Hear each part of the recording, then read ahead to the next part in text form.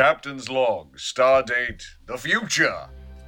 It seems that we are once again following a large stellar object, or the core of one, through space, where it will hit willy-nilly whatever comes before it, due to the first law of thermodynamics. And I'm certain Nazis will not figure into the plot of this one, I can tell you that. Hi everyone, and welcome to Re-Engage. I'm not sure where Captain Picard became kind of a pirate, but there was a pirate feel to that, definitely. Here we are Re-Engage, four Gen X goofballs, re-examining and re-engaging with our favorite television show of our youth, but for Jimmy, postgraduate school. We are here to discuss the Masterpiece Society, episode 13 of season 5 of that show, Star Trek The Next Generation. I'm joined today, as always, by my fellow bridge officers. We'll go around the horn and see how everybody's doing. I'm Eric Curry, by the way, your host for this particular episode. First up, we'll say hello to Greg Tito. And how are you, Greg? You're not going to believe this, but I also did not start Audacity right that time either. But it's okay, because we're going to forge ahead and make things happen. Let's just all use the Zoom one this time, make it easy. Jimmy G, what's up? And how's your Audacity treating you? Well, my Audacity is working great, and I'm genetically bred to not care. Fuck yes, I have noticed this throughout our long friendship. Kate Yeager, what's up? Well, my Audacity is doing fuck all. So there's that. But I am doing well. And so there's also that. Well, that's the most important part of any of this episode as far as I am concerned. Again, we are talking about the Masterpiece Society. The original air date was February 3rd, 1992. It was directed by Winrick Colby and story by James Caan, but not that one. Adam Belanoff. Teleplay by Mr. Belanoff and Michael Pillar. And we get music by Jay Chataway and Chopin's Fourth Prelude in E minor, which we'll discuss a little bit later. As for February 3rd, 1992, the original air date, what was going on there and then, Greg Tito? I had February 10th, 1992. Ooh. Violations was February 3rd. Wikipedia is wrong. It happens. On February 7th, the Maastricht Treaty was signed on February 7th in Europe, where our friend Eric Curry currently resides. I do. It was signed by 12 countries from the European Community, they were called, and they were going to create something called the European Union. So this is when... Die Europäische Gemeinschaft, yeah! It occurred in 92, and it is. Then it took a while for someone to Brexit from it, and then they got their own monies. They didn't have the intriguing. Yes. They didn't have the genetics ready for that one. Oh no, not yet. On February 9th, the day before this, it was the 42nd NBA All-Star Game in Orlando. The Orlando Arena was new, and they had the West come in and beat the East 153 to 113. It was a 40-point lead. Magic Johnson was the MVP for that one, which was wonderful because, as you remember, he had been diagnosed with HIV. And then that wasn't wonderful. What he did was wonderful. That's correct. Yes, the honoring of him as MVP was wonderful. Thank you for that. I'll fix it in post. Fix what?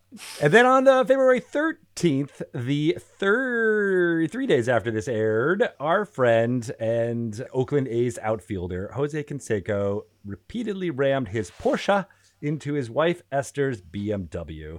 And that incident was terrible. He's a terrible person in general for not only taking a lot of steroids and leading that whole rise of performance-enhancing drugs in the 90s for baseball. But I think this incident is also where the roid rage term comes from. This was part of his excuse, was that he was so roided up that his anger, because that's domestic abuse is, it's always got to blame it on something else. It's not me. It was the roids that were doing it. And so, yeah, that's what was happening in history. Roid Rage and the Europäische Gemeinschaft. It's perfect. What a stroll down history's twisted lanes. Kate Yeager, what was happening in terms of the things that were making us happy back then? Well, the number one song was one I'm Too Sexy by Right Said Fuck. Fred. Yes, he did. He did say right. Are you going to sing some of it for us, please? No, I'm too sexy for Milan. Too sexy for Milan. There it is. That's all I need.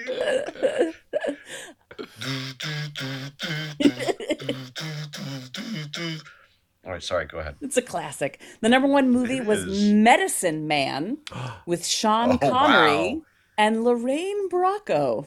Wow. I remember What a that. slow time of the year.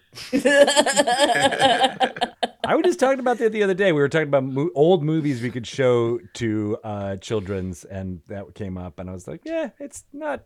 I mean, there's not a I lot guess of. we could show it to children's. Yeah. All I They remember is wouldn't the like ants. The ants were in the sugar bowl. That's what the MacGuffin. It made no sense to me. I was like, oh yeah, the ants.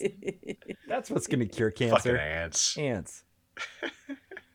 On the Great Broadway, the revival of Most Happy Fella opened on Broadway for 229 performances. And in news that will make us feel old and unaccomplished, Freddie Highmore was born on this date, on February 14th, I should say, 1992. Freddie But Highmore, he is a mere child. who is a mere child who has accomplished so much in his tiny little time on Earth. Bless him, he's a mere child. Kate Yeager, I believe one Ann Allgood was in that production of Most Happy Fella. Really? If I'm not mistaken, yes. That would be We'll incredible. have to check that out. And we're clearly not going to check it out now because we are the Gen X hosts of Reengage. And from there, we move into the episode proper, do we not? Jimmy G, why don't you tell us what was happening back screen? Just one thing. This was the second sort of a dive into the eugenics debate. The first one being 1967 Space Seed, where we got to meet Ricardo Montalban's Khan. Gone. The script went through a year and a half of edits and 5 different writers before it actually landed in Pillar's hands. And his biggest struggle was what exactly is a genetically designed society. And that's what he wrestled with. And this is the episode we got from it. And that is all I have from the Nimsic files.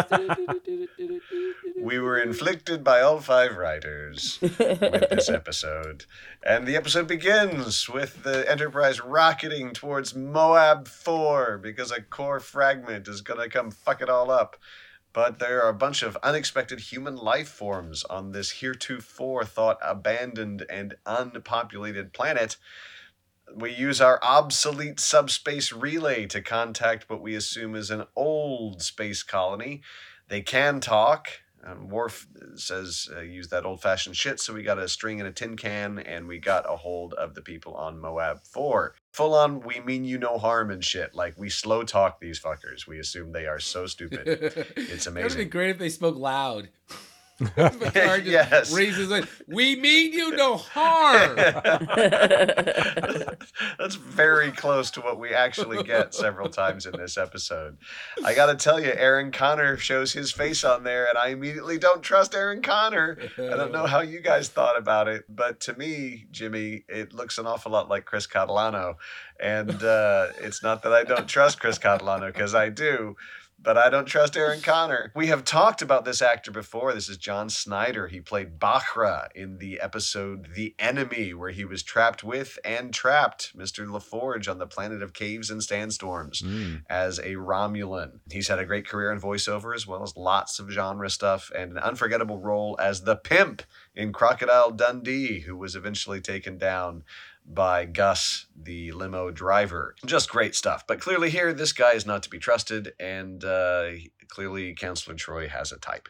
Okay, we don't like people, he says. But since you say we're in danger, I say fuck it. So, hey, like I said, we'll be fine. And you've got a transporter? What's that all about? How do Well, transporters exactly. work? Like, They sick data on him real quick, who says some numbers that add up to "you're fucked and you got to evacuate." And he says, "No, no, no, no, no. No one can get into or out of our sealed environment anyway." And that's when the transporter comes up. And it does, in fact, bring to mind that Arthur C. Clarke shit about any technology sufficiently advanced will seem as magic. So he says, "I say, I gotta see this." And next we meet Martin, his co-conspirator on the planet, who is yelling at Aaron to keep the newcomers, nay, the interlopers, out of here.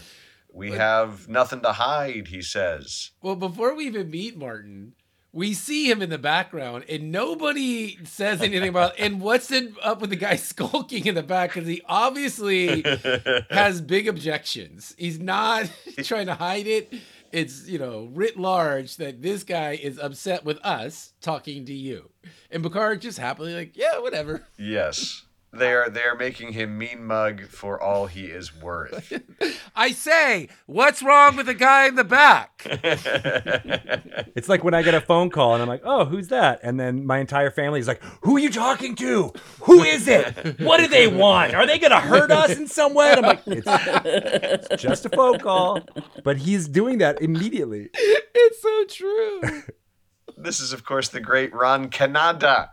Ron Yes. Canada, who is already everywhere at this point with classics like DC Cab and Honey, I Blew Up the Kid and Home Alone 2, possibly the best B-movie sequels of all time. Say it with me, Lost in New York. He went on to hit with fantastic roles in all genres, like Otis in Lone Star, one of my favorite all-time films, Randolph in Wedding Crashers, and Back This Way with both Deep Space Nine and Voyager, X-Files, Frasier. He was the police chief on The Shield and mayor on The Strain. He was in West Wing, Madam Secretary, The Office, The Closer, Grimm, known in the theater world for the Broadway cast of Network, and as Iago when Patrick Stewart famously played Othello in D.C., where Mr. Canada began his career. The transporter business has shaken Martin to his core. The transporter works, the guys shimmer in, and Martin is shooketh. And all that is right to the credits. Are your minds boggled? That was a long time. A lot happened. What's going to happen next? What are your first thoughts, Kate? It's one of those things where it's a lot of information at once, but it's exciting. I love our talking about the him skulking in the back. It reminded me a lot of when I learned that I have a very expressive face. When a stage manager, I was getting notes, and a stage manager just casually leaned over and was like, "Fix your face," because I was scowling, and I had to. Deanna Troy would have no trouble reading you. Is what No, you're saying. no, clearly. But I agree with y'all that there's something about Aaron just right away that is disconcerting, and he's a little too perfect and a little too. A little too. Yes, he is. And if we had any doubts, the first scene back, we are touring a garden outdoors. You never do that. You don't do that. It always leads to trouble. You don't let them take you on a grand tour of their outdoor shit. And especially when he says, well, our ancestors were eugenicist Nazis, you see. We've evolved beyond you. We wouldn't have blind folks, for instance. Wow. He says to Geordie LaForge, who turns and says, I see just fine, sir. And we have achieved perfection. Yeah. We are even cool with our environment, he says, because I bet you didn't know that. We have environment, and we're cool with it. And they say condescendingly to the people who have perfected replicator technology. It seems to me that the eugenics thing was really kind of slipped under there. It's like they do as much as they can to make it seem like there's any way to defend this level of shit that they're talking. I know. They don't really explain how they're like, we're genetically engineered to be better, but they don't say how. And that is important information, I think. Yeah, because they say we have Yes. been selectively bred, which Yes. leaves a lot of open-ended questions that I don't like the answer to. Right. No, there are no good answers to any of the questions that come up from this. It's truly amazing. They even double down and say, we don't have anybody who could be a great poet working as a mere laborer. They have to suffer the indignity of laboring for a living. I was made to leave, and we make trash people and teachers and, I don't know, bakers probably. I eat donuts anyway. They come from somewhere, don't they? It's really kind of ridiculous all the way through. We've genetically modified the flower. Yes, and they have. It doesn't make any sense. They kind of end with, if we have to evacuate, this entire system will fall down, and we won't give up this hierarchy we've created. And Troy immediately comes up with, well, we'll help you keep it. It sounds great. And we go right from there to talk to their own physicist, which will help Geordi in the search for a way to fix this stellar core fragment heading its way. They clearly do not have the technology to do so on their own, but we are introduced to one Hannah Bates, their physicist extraordinaire on the colony, and she is played by one Dae Young, genre superstar that we also see in Deep Space Nine and Enterprise, along with Rock and Roll High School, both Strange Behavior and Strange Invaders, which, you know, were written and directed by Michael Laughlin, who's one of the most interesting stories in Hollywood. Check him out.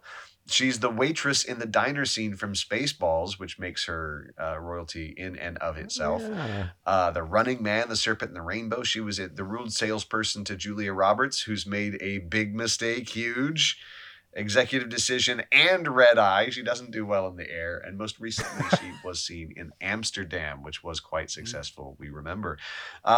She worked up a few schematics based on the purple Flitarks and the piification of Gramperts.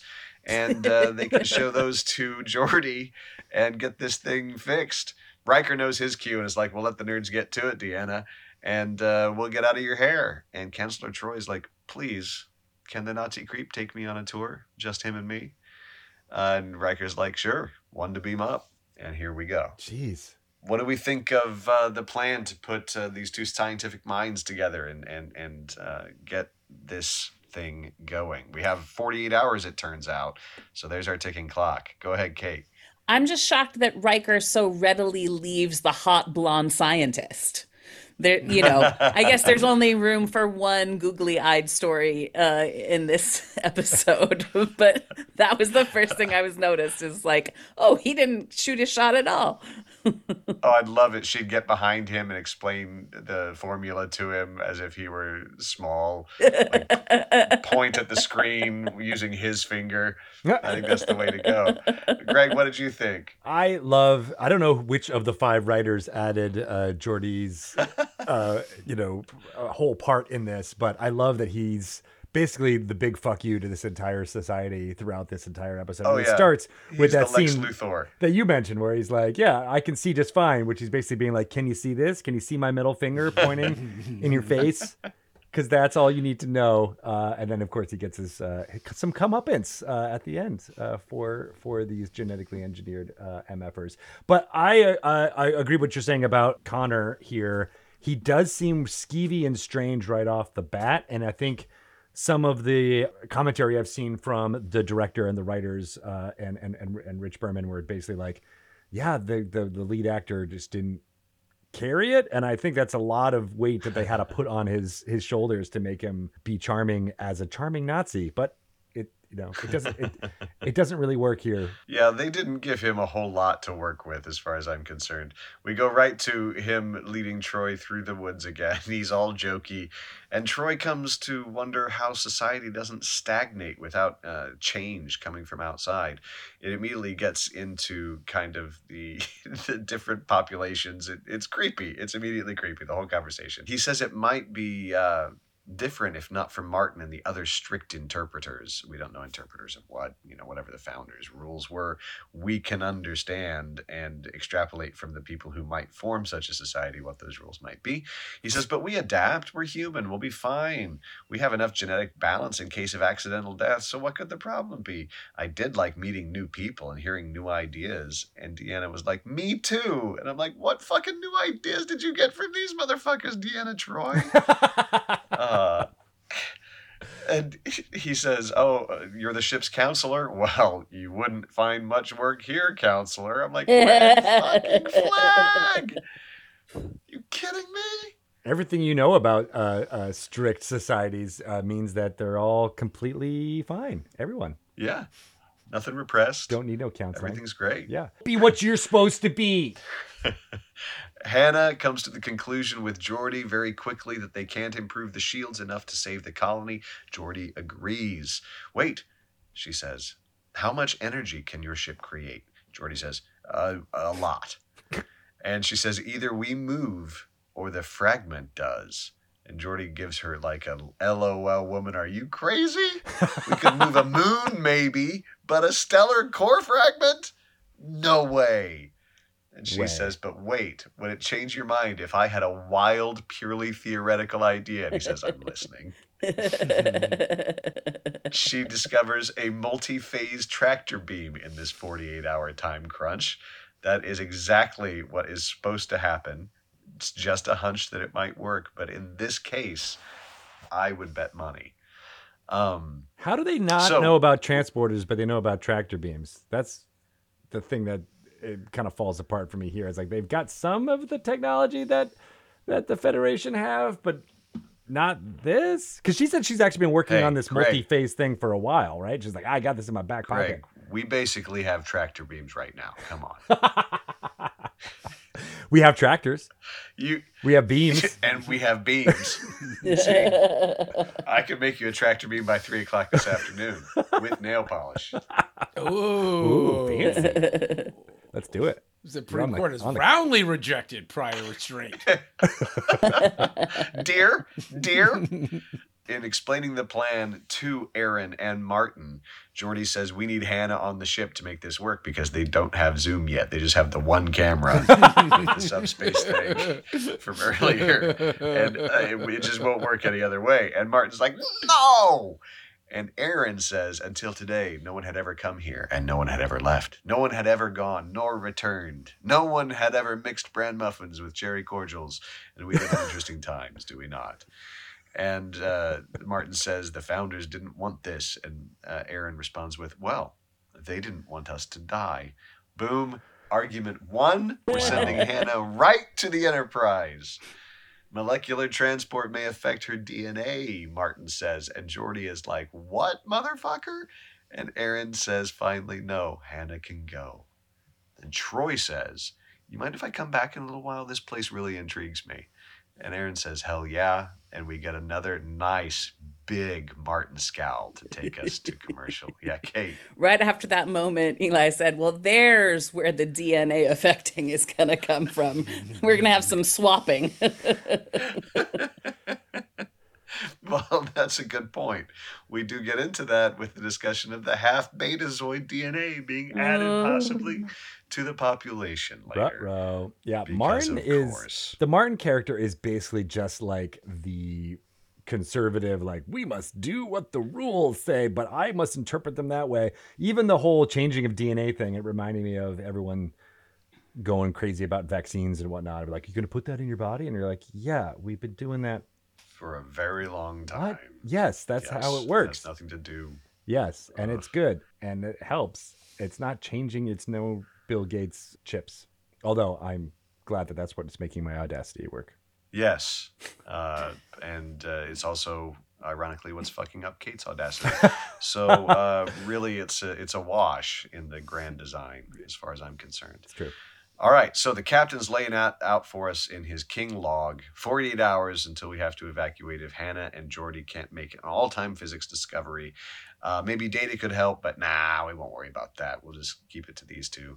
I'm sure some coincidental thing to do with their everyday human lives will come along and everything will work out fine. Troy is walking along with him again and says some will probably risk death rather than leave. And Picard says, how do we change their minds? And Troy says, well, shrug, probably can't. That's what they believe. Fuck it. Picard's like, how can science bring such smart people to such horrific conclusions? And Troy's like, oh, you don't approve of genetic engineering, huh? And it's times like this where I'm like, I mean, we do have to realize that a lot of people do believe this horse shit. Like a lot of people, like our favorite characters would be Nazi fucks if we got into their politics. And it looks like Troy's one of them. She's at least Nazi curious. It's really awful. Picard's like, no, it's a bad idea whose time is long past. They're giving away their humanity.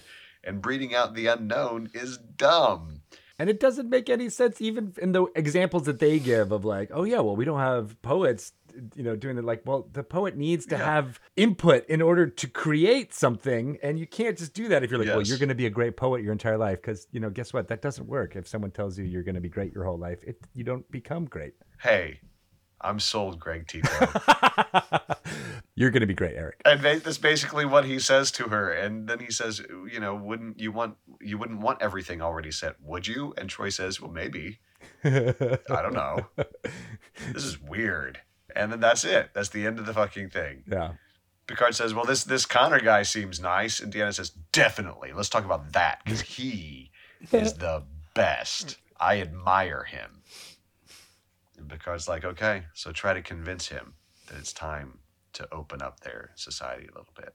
I'm like, but she already says she doesn't necessarily think she does think it's time to open up that society at all. Well, this is just the prime example of 5 writers, right? Like, and nobody keeping, we talked about this throughout episodes. The consistency in characters is not always there.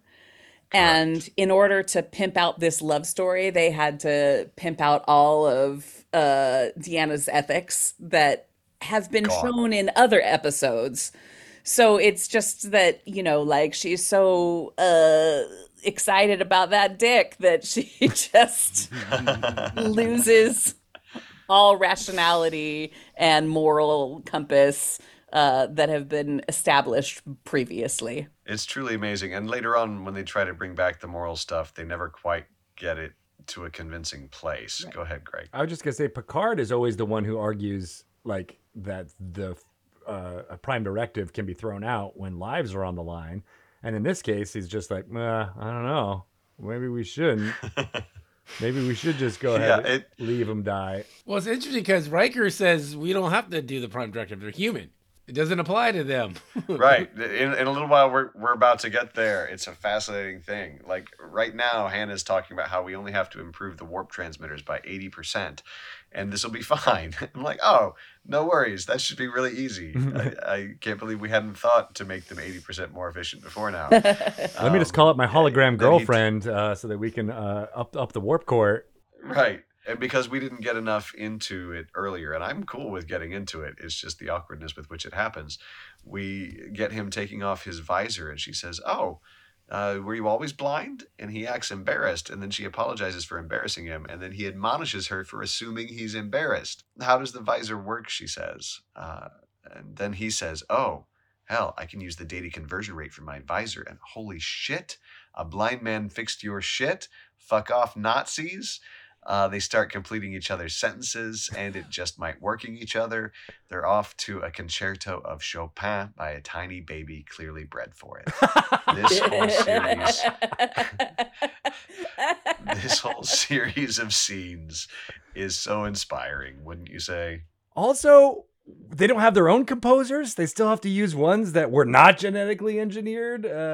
Where's the new form of music? Of the entire episode's lazy writing. Yeah. It reminds me of the defending your life thing, where the little brains eat normal food and the big brains eat food that tastes like shit because they've evolved to a point where shit tastes better than the other stuff. Anyway. Here we are listening to Chopin, and suddenly there's an earthquake, but no big deal. Matthew, please continue playing. And he does, and everybody sits right back down. Fucking fascinating. Troy and Aaron take a walk to the Bubble's Edge, where they can look out onto the Total Recall set and yes, possibly smash. It's this colony's arboretum. Yes. She says, maybe this is a stupid question, but can't you just do this again somewhere else? And then they give a dramatic reading of the entire first verse of a Humpty Dumpty. It is the worst scene of television that has possibly ever been put down on tape. There is a physical manifestation of this somewhere. There is the original film, and I want it. And I want to destroy it. We are like eggs, he says, and just as difficult to reassemble. Oh my God, what piece of shit this was. 5 writers, and this made it through. That metaphor doesn't even really work now. How can this still work in 24 century? Where are the genetically engineered nursery rhyme writers who should have been replacing this stuff? Amen. They make themselves happy about knowing the same nursery rhyme for a few minutes. And then he says, "You have been my counselor through all of this." She says, "No, I'd rather think of us as friends." And he says, "Friends," kisses her on the face. "That just won't do either, will it?" Kisses her on the face. She says, "Aaron, we can't. This is wrong." He says, "Terribly wrong," and kisses her on the face again. And here we are, them just smashing a smash fest into the plot. I'm for smashing. This is really poorly done. What are your thoughts? No, I would just like to think that one of those 5 writers was in charge of just bringing in other people's work, like the Chopin piece and the Humpty Dumpty thing, and that was all their contributions, was just things that already exist. Like Quentin Tarantino just writing comic book references into Crimson Tide just for the fuck of it. Yeah. Got to get it in there. It's silly. It doesn't make any sense, right? Because if he is so arguing for a genetically engineered society, then this wouldn't happen. And then it's like, well, then what is the how? Like, how is it genetically engineered? Is it engineered through like IVF and eggs and sperm? And then like, is there no relationships? Because Tweezers. Tweezers. There's tweezers involved because we don't see any pairings of any of these people, right? We don't see like marriages and families, do we? We see kids and we see adults. Beyond that. So again, I'm like, is it wrong? And is it actually just wrong because it's a bad scene, or is it wrong against your genetically engineered society? It's like, it breaks down. It's gooey, and it's messy, and it's wrong. Geordi and Hannah are now tag teaming the solution to Picard, and they've increased the efficiency 300%. And Riker's like, "It's not enough." And she's like, "I know, but that mixed with the solutions I've made to the shields will be fine, but we're going to have to loan them some engineers. We're going to have to take a bunch of engineers from the Enterprise down into the snow globe, where no one has ever been there before, and oh my God, imagine the DNA just floating all over the place. It'll be chaos." Deanna is playing the piano, which is sad. But also means they did it. It also means they did it, and she's sad about it. She's like, "I'm still on West Coast time." She's up early, he says. She's on Enterprise time. I think it's across the bay at Alameda. She's going home. He says, "You're angry." She says, "I'm angry with myself for allowing sex to happen. I could love you," she says, "but how would Martin feel about it?" Then she says, "This is my fault. I'm sorry." And Aaron says, "I need you." And Troy says, "I have to go." They never get into like any real why or what or any of it. It's like this is some of the worst, least earned dialogue I've ever experienced, and I feel bad for this actor who, yes, does not pull it off. Out of the 5 writers who wrote this script, none of them have any game. No. I was going to save this for my end statement, but it's my feeling that it took 5 writers, not because they were bad, it's because they were trying to actually make a statement for this script. Like, they were probably trying to write something that made it at least compelling, like a real argument for these people and what they're doing. And they were just shut down. Like, no, these are the bad guys, and that's all we want to hear.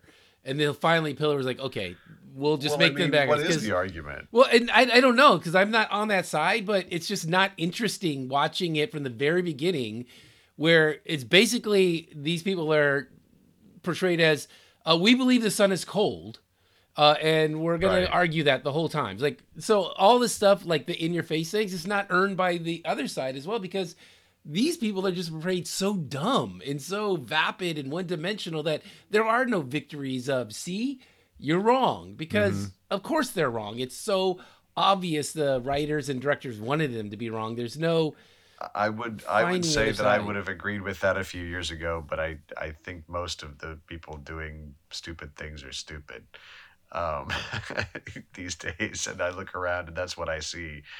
And these people are pretty stupid and they're trying to do stupid things. And I kind of respect that.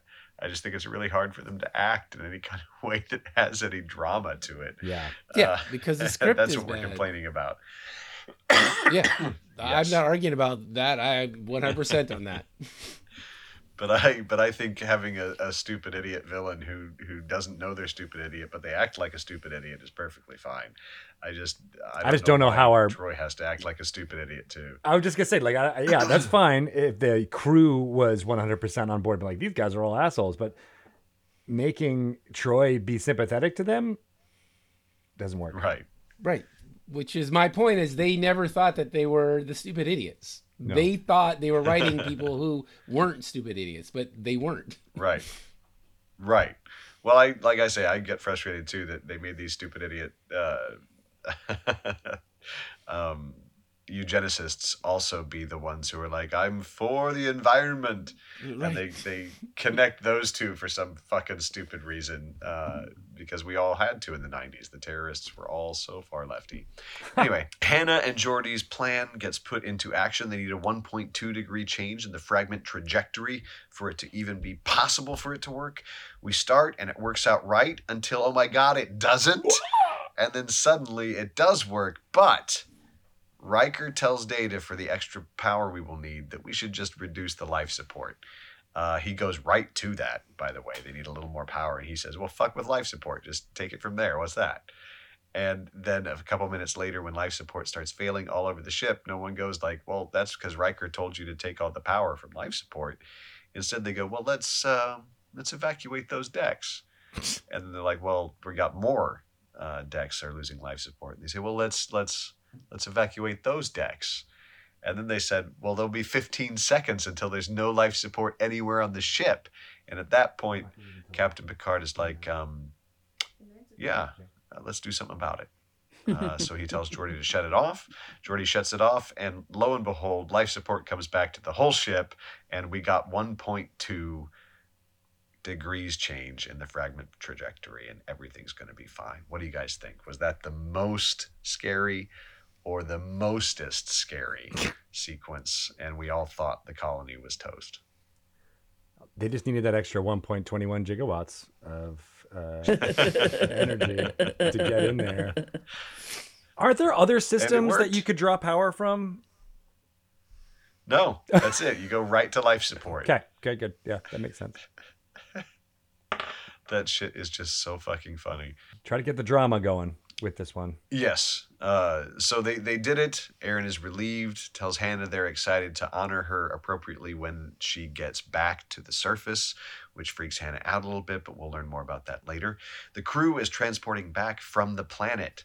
Now, here's the thing. We used 50 engineers. That's 50 years of Academy graduates suddenly put back onto this particular planet. It's a callback, people. There's going to be some fraternization that's going to happen, and it's going to be hard to put Susie back on the farm. Oh, my goodness. Suddenly, there is a breach in the atmospheric system. Hannah works to fix it, and Geordie goes to help. Immediately, she's working on a solution, and Geordie says, cut the shit, Hannah. There's no breach. I can see it with my visor.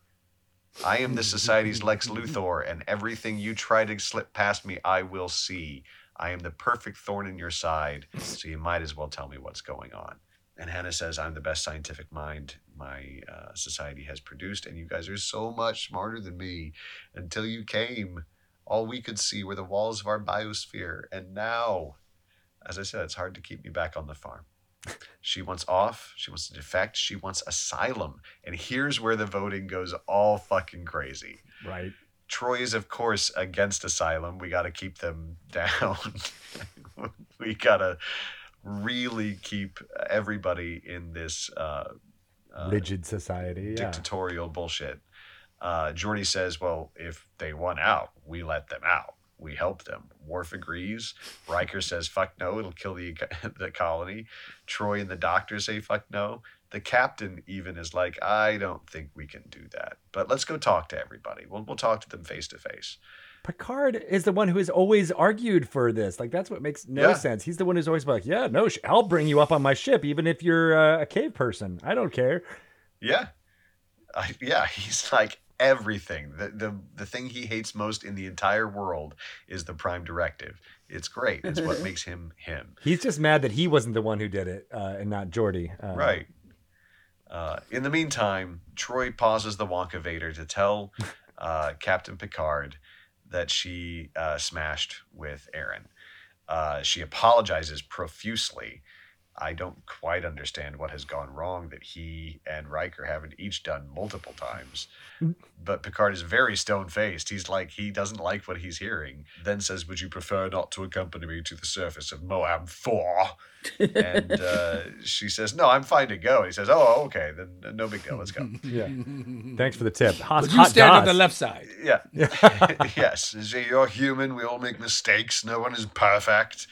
And I'm honestly pretty confused what she was apologizing for. I guess it's unprofessional to screw the dictator of a genetically engineered race when you're the ship's counselor. Riker has screwed the dictator of at least 4 planets. Yeah, at least. Male and female. So Martin is pissed at Hannah.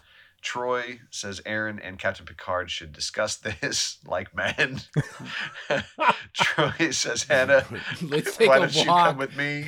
in the girls' garden. Hannah stalks off, as she should, and Martin stalks off the other way. And in the meantime, Aaron and Picard debate Aaron's intentions and whether those intentions matter in the first fucking place. He eventually says, I was born to govern, not dismantle, and this is the end of this colony. If even a handful leave, we are fucked. Your arrival created this problem, and your removal solves it. And the captain's like, I don't think that's true. I can't ignore asylum claims. And you can't ignore that you're killing the colony, they say. And finally, he says the Enterprise will not turn them away if they decide they want to leave. Aaron makes an emotional plea to his people. He asks them to stay. And Hannah's not having it. She says, we were innocent and it'll never be that way again. Just showing us the metaphor right there. He says, well, in a few generations, it'll be fine. She says, no, we don't want to wait a few generations. And he says, okay, 6 months. Because that's what these people do. Picard actually leaps at 6 months. He says, yeah, 6 months, that sounds fair. And Hannah says, no, so we stay and they pressure us for that whole 6 months. Listen, life's hard out here, Picard says. You don't even know. And she says, we're not children, thank you. We deserve 6 months. No, you don't. It's over. And then he finally says, when you're ready to come home, you'll be welcome. And she doesn't even punch him in the face. And that's it for the 23 colonists. Troy and Aaron have one final moment. She tells him again that he did the right thing, but that this was inevitable. And he says, I have only one regret, but I don't regret it. And of course, it's the smashing. Why do I love you? He says. And she says, don't say that. Don't speak. And he says, maybe it's your imperfections. Ugh. But I do love you. This motherfucker just walks right past her. We're in the ready room. 23 colonists have joined. Riker says, Prime Directive. The captain says, yes, it must be upheld. Riker says, it doesn't apply. They're human. We were just talking about that. And Picard says, that's irrelevant, number one. We changed their culture. And Riker said, we had to respond. They might have died. And Picard says, we may have proved just as dangerous to that colony as any core fragment could ever have been. And that's, I swear to God, the last line of the episode. So let's talk about this episode in particular. I got 3 cultural bridge officers ready to throw down about what they felt about the masterpiece society. Jimmy, did it live up to its name? No. It did not for me. I will give this 1 Nazi curious smashing There's a similar storyline in Strange New Worlds, where one of the most important characters comes from a society of genetically modified people, and it becomes a very big part of the story and a big argument, very similar to the date episode where he's in the courtroom freed, and that is way more interesting. They make those people and the story of those people interesting and intriguing, and they don't even try to do that with these people, and it made the whole thing pointless. Like it's like the scene in Matrix 2 where Neo is fighting with the bad guys, and at the end he just flies away. It's like, so you could have just flown away the whole time. The fight was not. It meant nothing. Thank you for the 5 minutes. You just wasted my time. There was never a point where these guys weren't utterly wrong, and it was just in your face that they were wrong. And like I said earlier, so none of the quips that could have been great, they weren't earned because it was like picking on little kids. A little kid telling you that eugenics is good is, it's like you pat them on the head and say there. That's what this episode felt like, because none of those people were fleshed out. And I never thought the main guy was bad, mainly just because Troy liked him. So, don't act like a king. Everyone will treat you like a king. Like, because Troy treated him well, I was like, well, he must be good. What I don't understand, what I never knew was he doing a British accent or a Boston accent? And that really threw me off. Because I swear he was going to say park the car at some points. Go watch Crocodile Dundee to really get the full range of everything you can get from John Snyder. Yeah. So it was, it's a 1. I mean, it's worse than Code of Honor almost, just because of how big of a miss it was. Yeah. And it doesn't inform the universe at all, even though it's something that Strange New Worlds picked up on decades later. And so it's just a big miss, I felt, all the way around. Hey Greg, what the hell do you think happened in this episode, and how do you feel about it? I am gonna give this one, I think, a whopping score of 3 references to Ricardo Montalban's chest. Maybe even 2. Maybe just 2 references to his chest. I thought only made 1 reference. They only made 1. Reference. Yeah, so let's go with 1. Fine. It's not a good episode. I actually enjoyed that it was a Troy-centric episode again. I'm like, oh, she's actually getting a lot of development in this season. It's just too bad that it's development that seems to go backwards from what we've established for her character before, as well as, as we've mentioned, all the characters not really staying consistent with what we think of as their philosophies for this one. I'm not really sure what the argument really is, whether it's like, oh, is eugenicists okay versus not okay? It doesn't really come out in any meaningful, dramatic fashion. It feels wrong from the get-go. There's no lore explanation as to why these people are here, or were they from the eugenics war? We know why. Yeah, exactly. The Federation has no record of there being this colony here, so that could have been an interesting thread to pull on. These were people from a part of our history that we've forgotten, and so that's part of why they needed to preserve it, was because it was a history thing. But none of that's even discussed. It's all talking about these ideas in ways that feel unearned, as you said, and the performances are not terrible. They just don't really do enough to bring up the discrepancies in the script, and it's utterly kind of forgettable ultimately, as I forgot that it even existed until I was forced to watch it by y'all. And I apologize on behalf of the group. But thank you. All right. Fair enough. We got a 1 from Jimmy G. We have a 1 or a 2 or a 3, depending on which part of the sentence Greg ultimately decides to keep.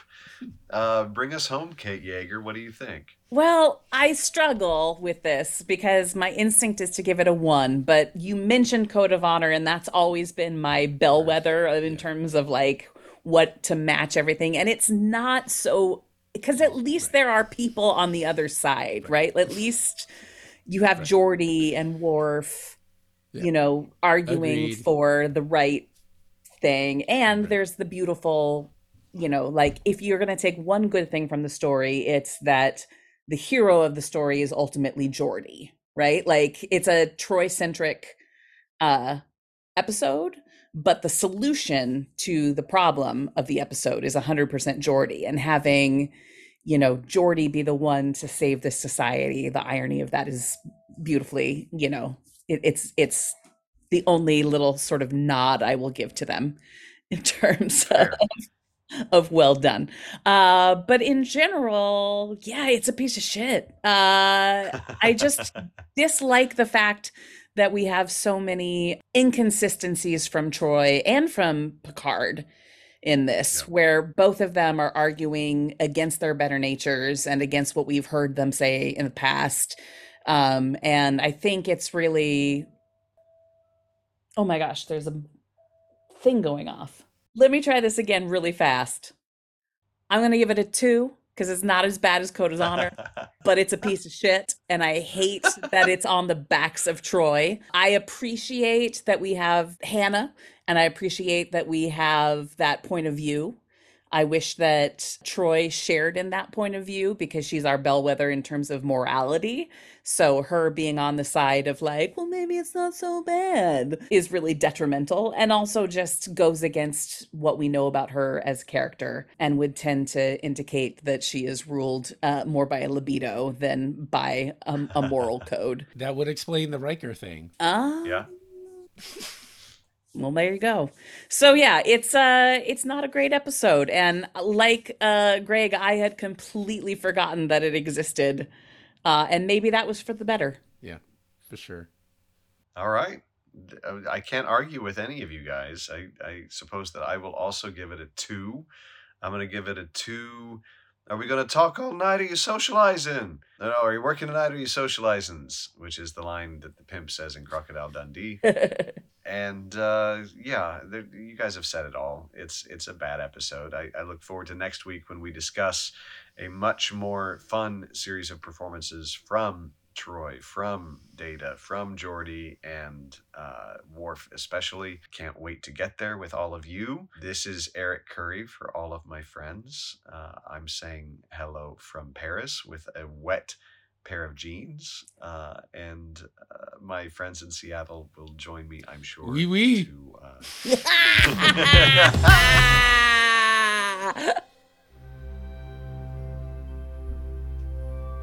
That's like passing up on a spit take. You just can't do it.